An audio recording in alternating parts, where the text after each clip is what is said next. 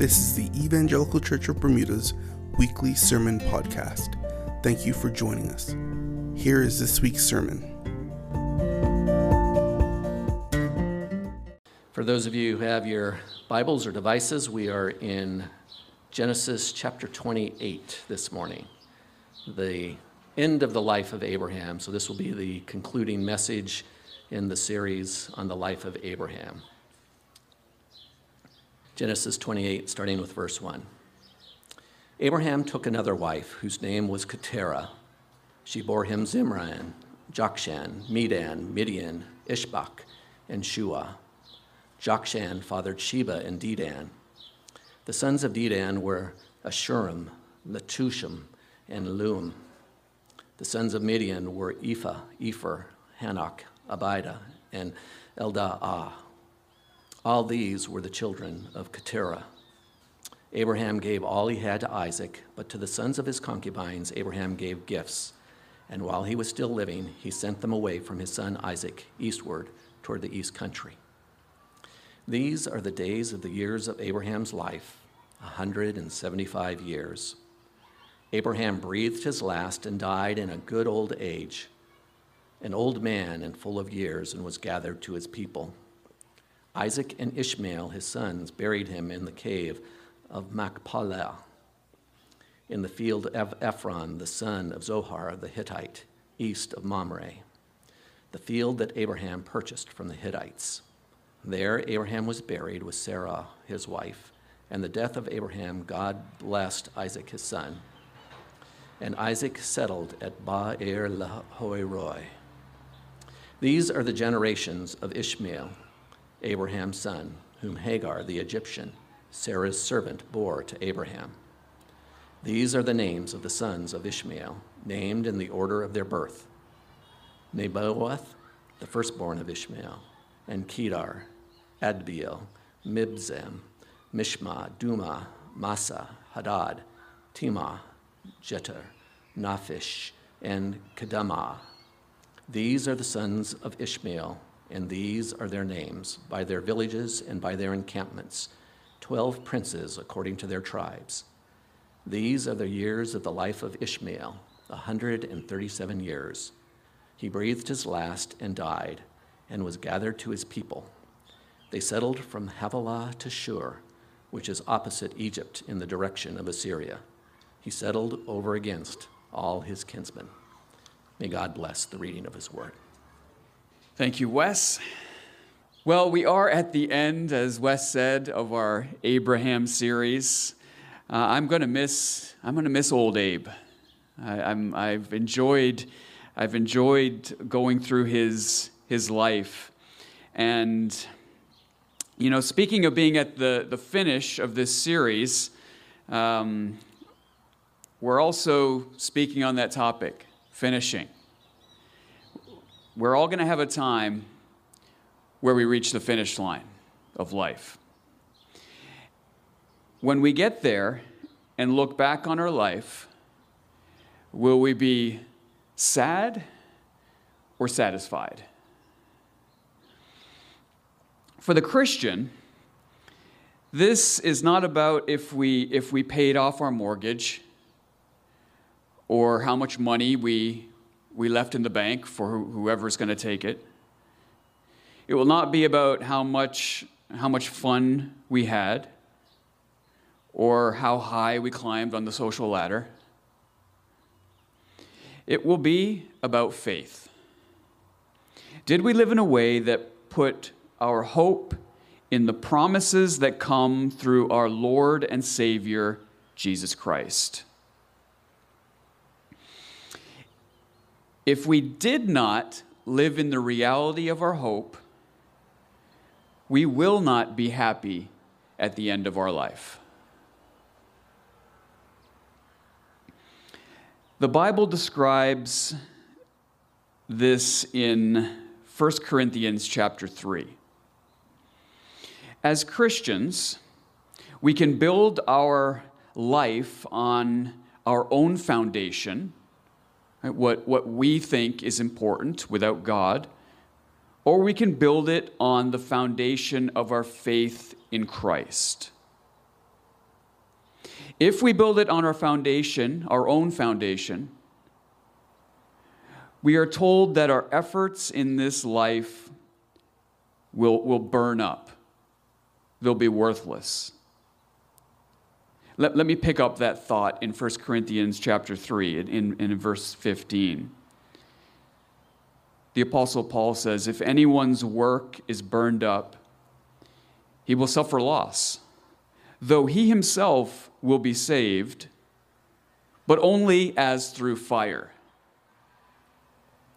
You see, God's grace, evidenced through our faith in Christ and his sacrifice, is what grants us eternal life with our Father. But if we build on another foundation in our life, when we get to the end, we will not be ready or satisfied to take that step into eternity. It will feel like stepping through the fire, even though it need not be. So this is our final topic in our series. The final topic is the final topic: our death. We got to talk about it, because it's going to happen unless the Lord returns. We will all face it, so we have to get ready for it. So let me start by briefly just setting up the scene from our text this morning. So Abraham has taken another wife, Keturah. He has 6 children with her. And we're not sure exactly when this happens. Okay, we're not sure if it happened when Sarah was still alive or after her death. But needless to say, there's another wife or concubine in the picture. Ishmael makes a reappearance, and he had 12 sons, which shows that God was faithful to the promise to Abraham that he would bless Ishmael into a nation, even though he would not be the nation to carry the blessing to all nations. Between Isaac's marriage, which was last chapter, and Abraham's death, there is 35 years. All right, so with that scene, let's look at how Abraham gets ready for death. The first thing we see here is that Abraham has put God at the center of his life. All right, so that's our first point: God as our center. And this is clearly seen in verse 5. Abraham gave all he had to Isaac. So Abraham had Ishmael and then 12 grandchildren through Ishmael. He had 6 children through Keturah, yet he gave all he had to Isaac because he was the one promised by God to carry the future blessing. All right, that's living with God as your center. I know some people have the numeric scale of importance in their life, right? You kind of number the things that are of most importance.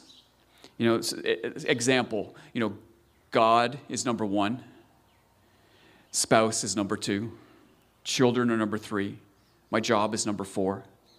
Right, and so on and so on. But I think it's better to think of God as the center rather than number 1 on the ladder, because he needs to be in your marriage, and he needs to be in your parenting, and he needs to be in your workspace. He needs to saturate every part of your life. Because God was the center of Abraham's life, we saw that he moved to an unknown land. He never settled down, but built or built his dream house. He didn't do anything like that, but instead lived in tents all of his life.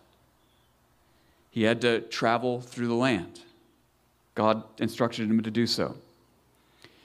He sent away his firstborn son, whom he loved,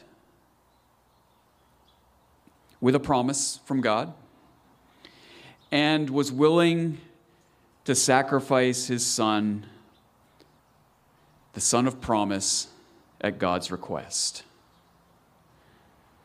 That's what that song was about, when praise demands a sacrifice. And now Abraham gives all he has, the majority of his wealth, right, the lion's share, to Isaac. Further, look at verse 6. But to the sons of his concubines, Abraham gave gifts, and while he was still living, he sent them away from his son Isaac, eastward to the east country. So look how Abraham sets up things according to the promises of God. Isaac will stay in the promised land. Right? Remember, he wouldn't even let him leave to go check out his new wife. He gives gifts to his other sons and sends them east, out of Canaan. So he gives them some wealth, but he sends them away while he's still alive, to ensure that there's no power struggle in regard to who the God-appointed heir is to the land and to the future blessing. Now, obviously, none of us will ever be in this situation with our children. But it reminds us that living with God at the center of our lives requires some hard decisions. It may mean leaving a lucrative job because maybe you've noticed that there's some unethical practices going on. Or it might just be the fact that we're called to have difficult conversations with fellow Christians about things that we see in their lives that are not God-honoring. And so we're concerned about that. It's easier to leave it alone. It's hard to take that step and to lovingly get involved. Abraham prepares for his death by honoring the promises that God gave him and that pass on to Isaac. He leaves things in the best possible state for his son. You know, some of you are statistically closer to death. Are you prepared, and in your preparations, have you clearly shown that God is at the center of your life? Others of you are young, but let me remind you that death can come at any time. It doesn't need permission to knock. Now is the time to build on the foundation of Christ, making him that centerpiece of your life.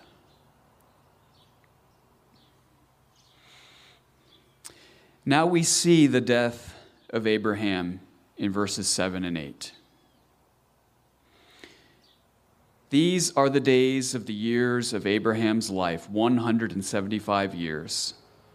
Abraham breathed his last and died in a good old age, an old man, full of years, and he was gathered to his people. So Abraham lived a long time.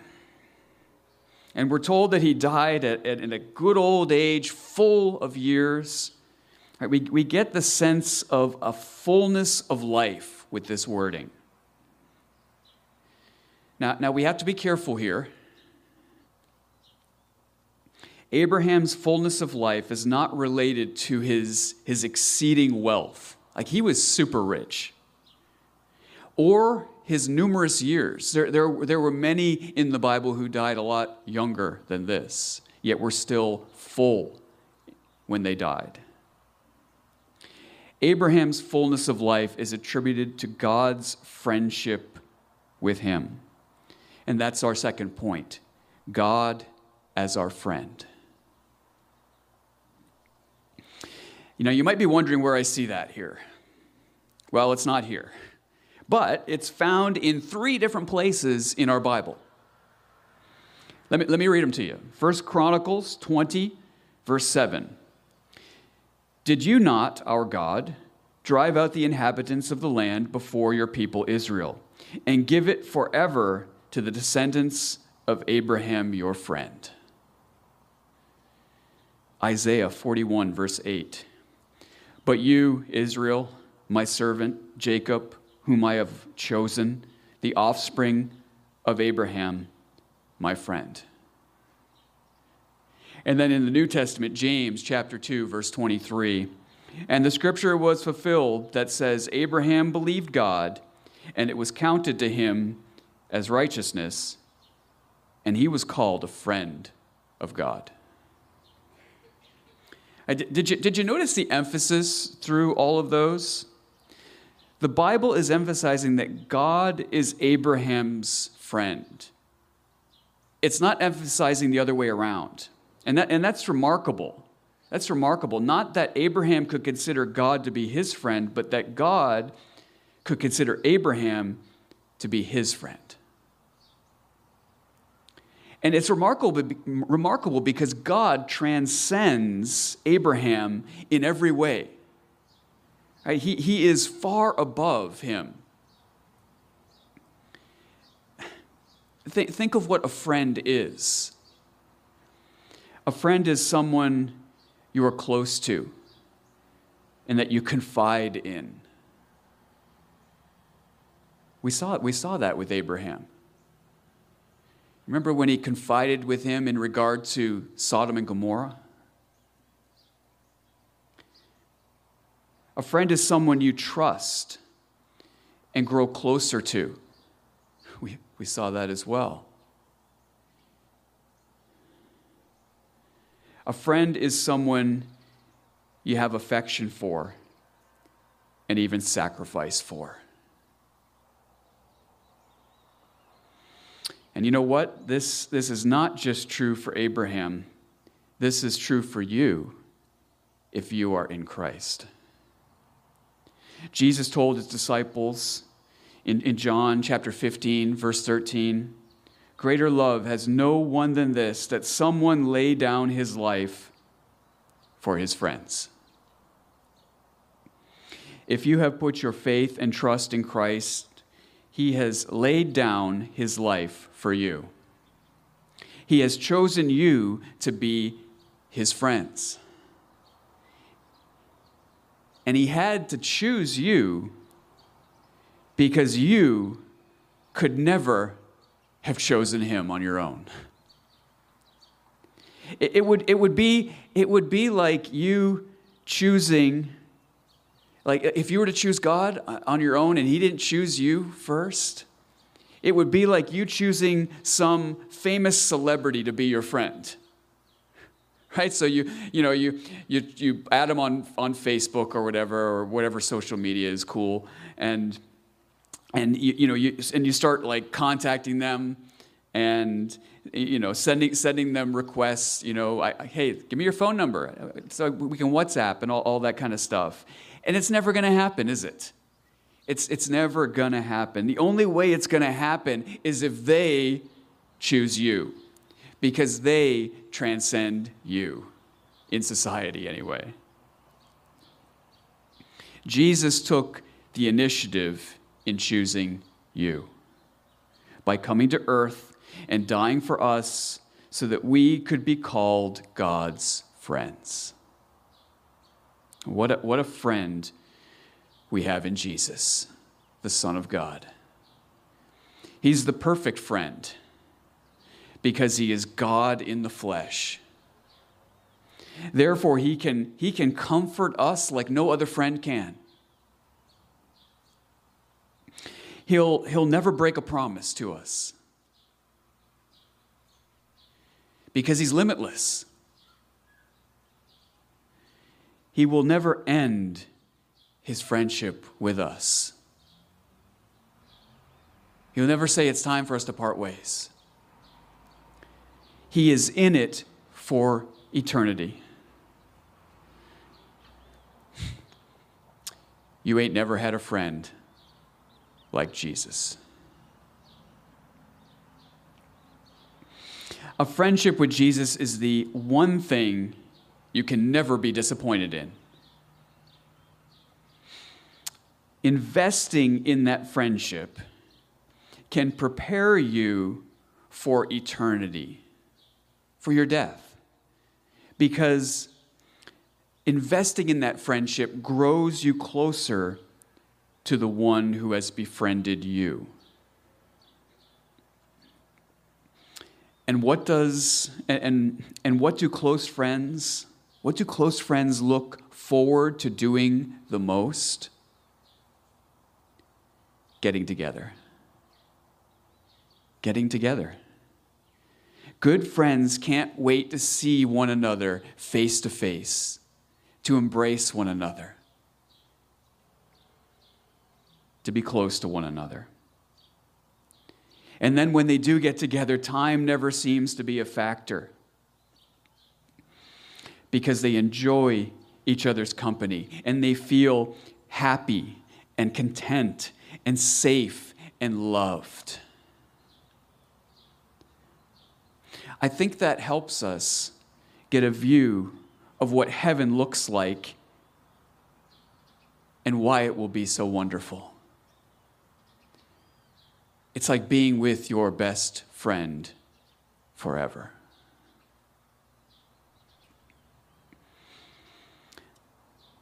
I want to look at one more phrase in verse 8. We are told that at Abraham's death, he was gathered to his people. What does that mean? Was gathered to his people. Well, I can tell you what it doesn't mean.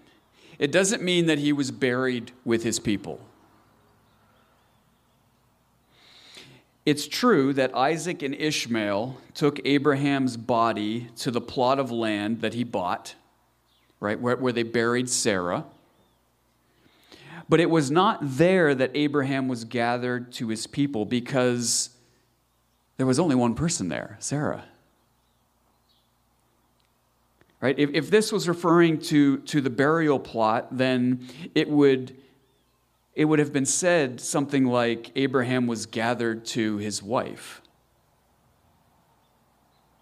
No, this speaks of the life after death. The great theologian Augustine referred to it as the end without end. This phrase points to the reality of the continual existence of the dead. The Bible does not teach that we no longer exist after death, or that we fall into an eternal sleep until God chooses to resurrect us. The Bible teaches that the soul lives on in each person in complete consciousness. For the believer, we are immediately ushered into the presence of the Lord upon death. When the Apostle Paul writes about death in 2 Corinthians, he says this in chapter 5, verse 8, "We would rather be away from the body and at home with the Lord." So if you are away from your body, if your soul is away from your body, as a believer, you are at home with the Lord in your soul. When contemplating his life and death, Paul says in Philippians, in chapter 1, verse 23, that his desire is to depart and to be with Christ. He says, for that is far better. It can only be far better if we have a consciousness, not if we're eternally sleeping or if we don't exist anymore. And Abraham would fit into this category. Even though Christ hasn't come yet, Abraham would fit into this category. He has not seen Jesus in his time or in times past, but that is who he is hoping in.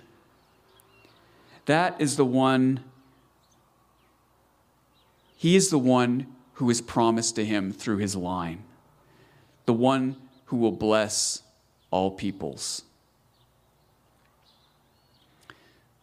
So who is Abraham gathered to? Who's already there? Well, he's gathered to Adam and Eve, who believed in the one who would come and crush the head of the old serpent, the devil. He's gathered to Abel, who sacrificed to God with the blood of his livestock in anticipation of the ultimate Lamb of God who could take away the sins of the world. He was gathered to Enoch, who walked with God, not according to his own wisdom and ways. He's gathered to Noah, who found grace in the eyes of the Lord and was delivered from the watery judgment of God.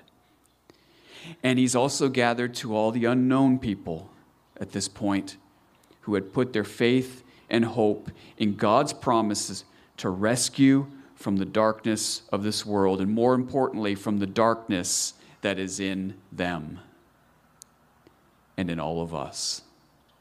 A darkness that is so great, only God can deliver us from it. So whose people are you being gathered to? There's only two options.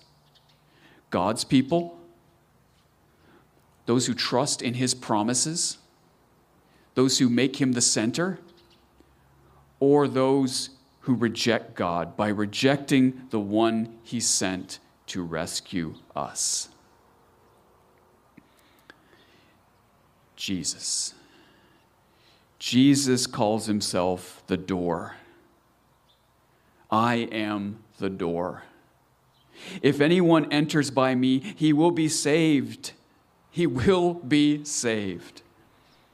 Abraham was looking forward in time to that door by trusting in God's promises that would bring that door down to earth.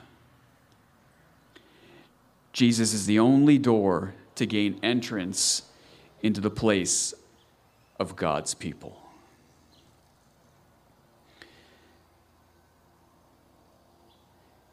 This is the first and most important step in preparing for your appointment with death. It's the most important because most of us will never know when it comes. And so we have to be ready. We can't put this off if we haven't done this, if we haven't trusted Jesus Christ as our Lord and as our Savior. You must enter through the door, and that door alone is Jesus Christ. Then you can enjoy living in the reality that God has chosen you to be his forever friend. And as you live with that friendship as the center of your life, you will find yourself ready and anticipating that final appointment,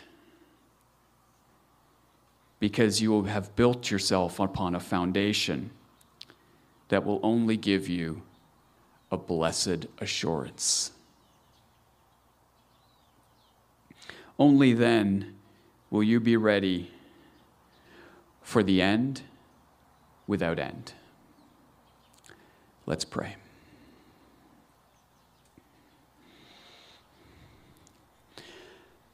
Our Father, we understand that this is a sobering topic, one that we don't like to engage in, yet it is an important topic, one that we cannot and should not ignore.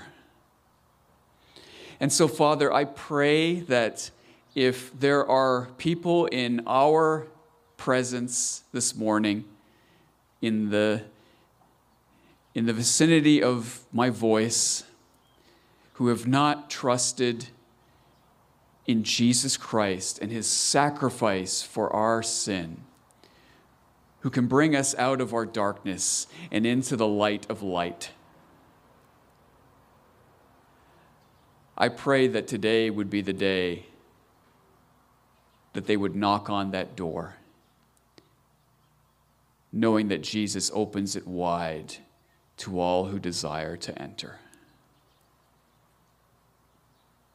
Father, for those who have trusted Christ and have found themselves building upon foundations that will be burned up, Father, help them, help us to turn away from that. Help us to build upon the foundation of having Christ as our center, who permeates every aspect of our life, so that we will be ready to have Jesus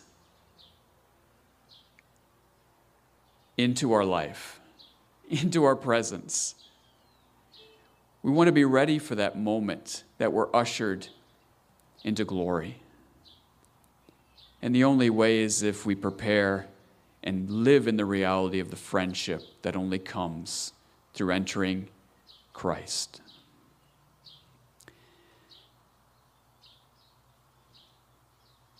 If there are people here who are unsure of what all this means, I pray that they would talk to myself or perhaps talk to someone that they came with regarding these things. For they are most important, for they are eternal. So help us, we pray. In Jesus' name we ask. Amen. Thank you for listening to our podcast. For more information, check out our website at ecb.bm. Join us again next week for our next podcast.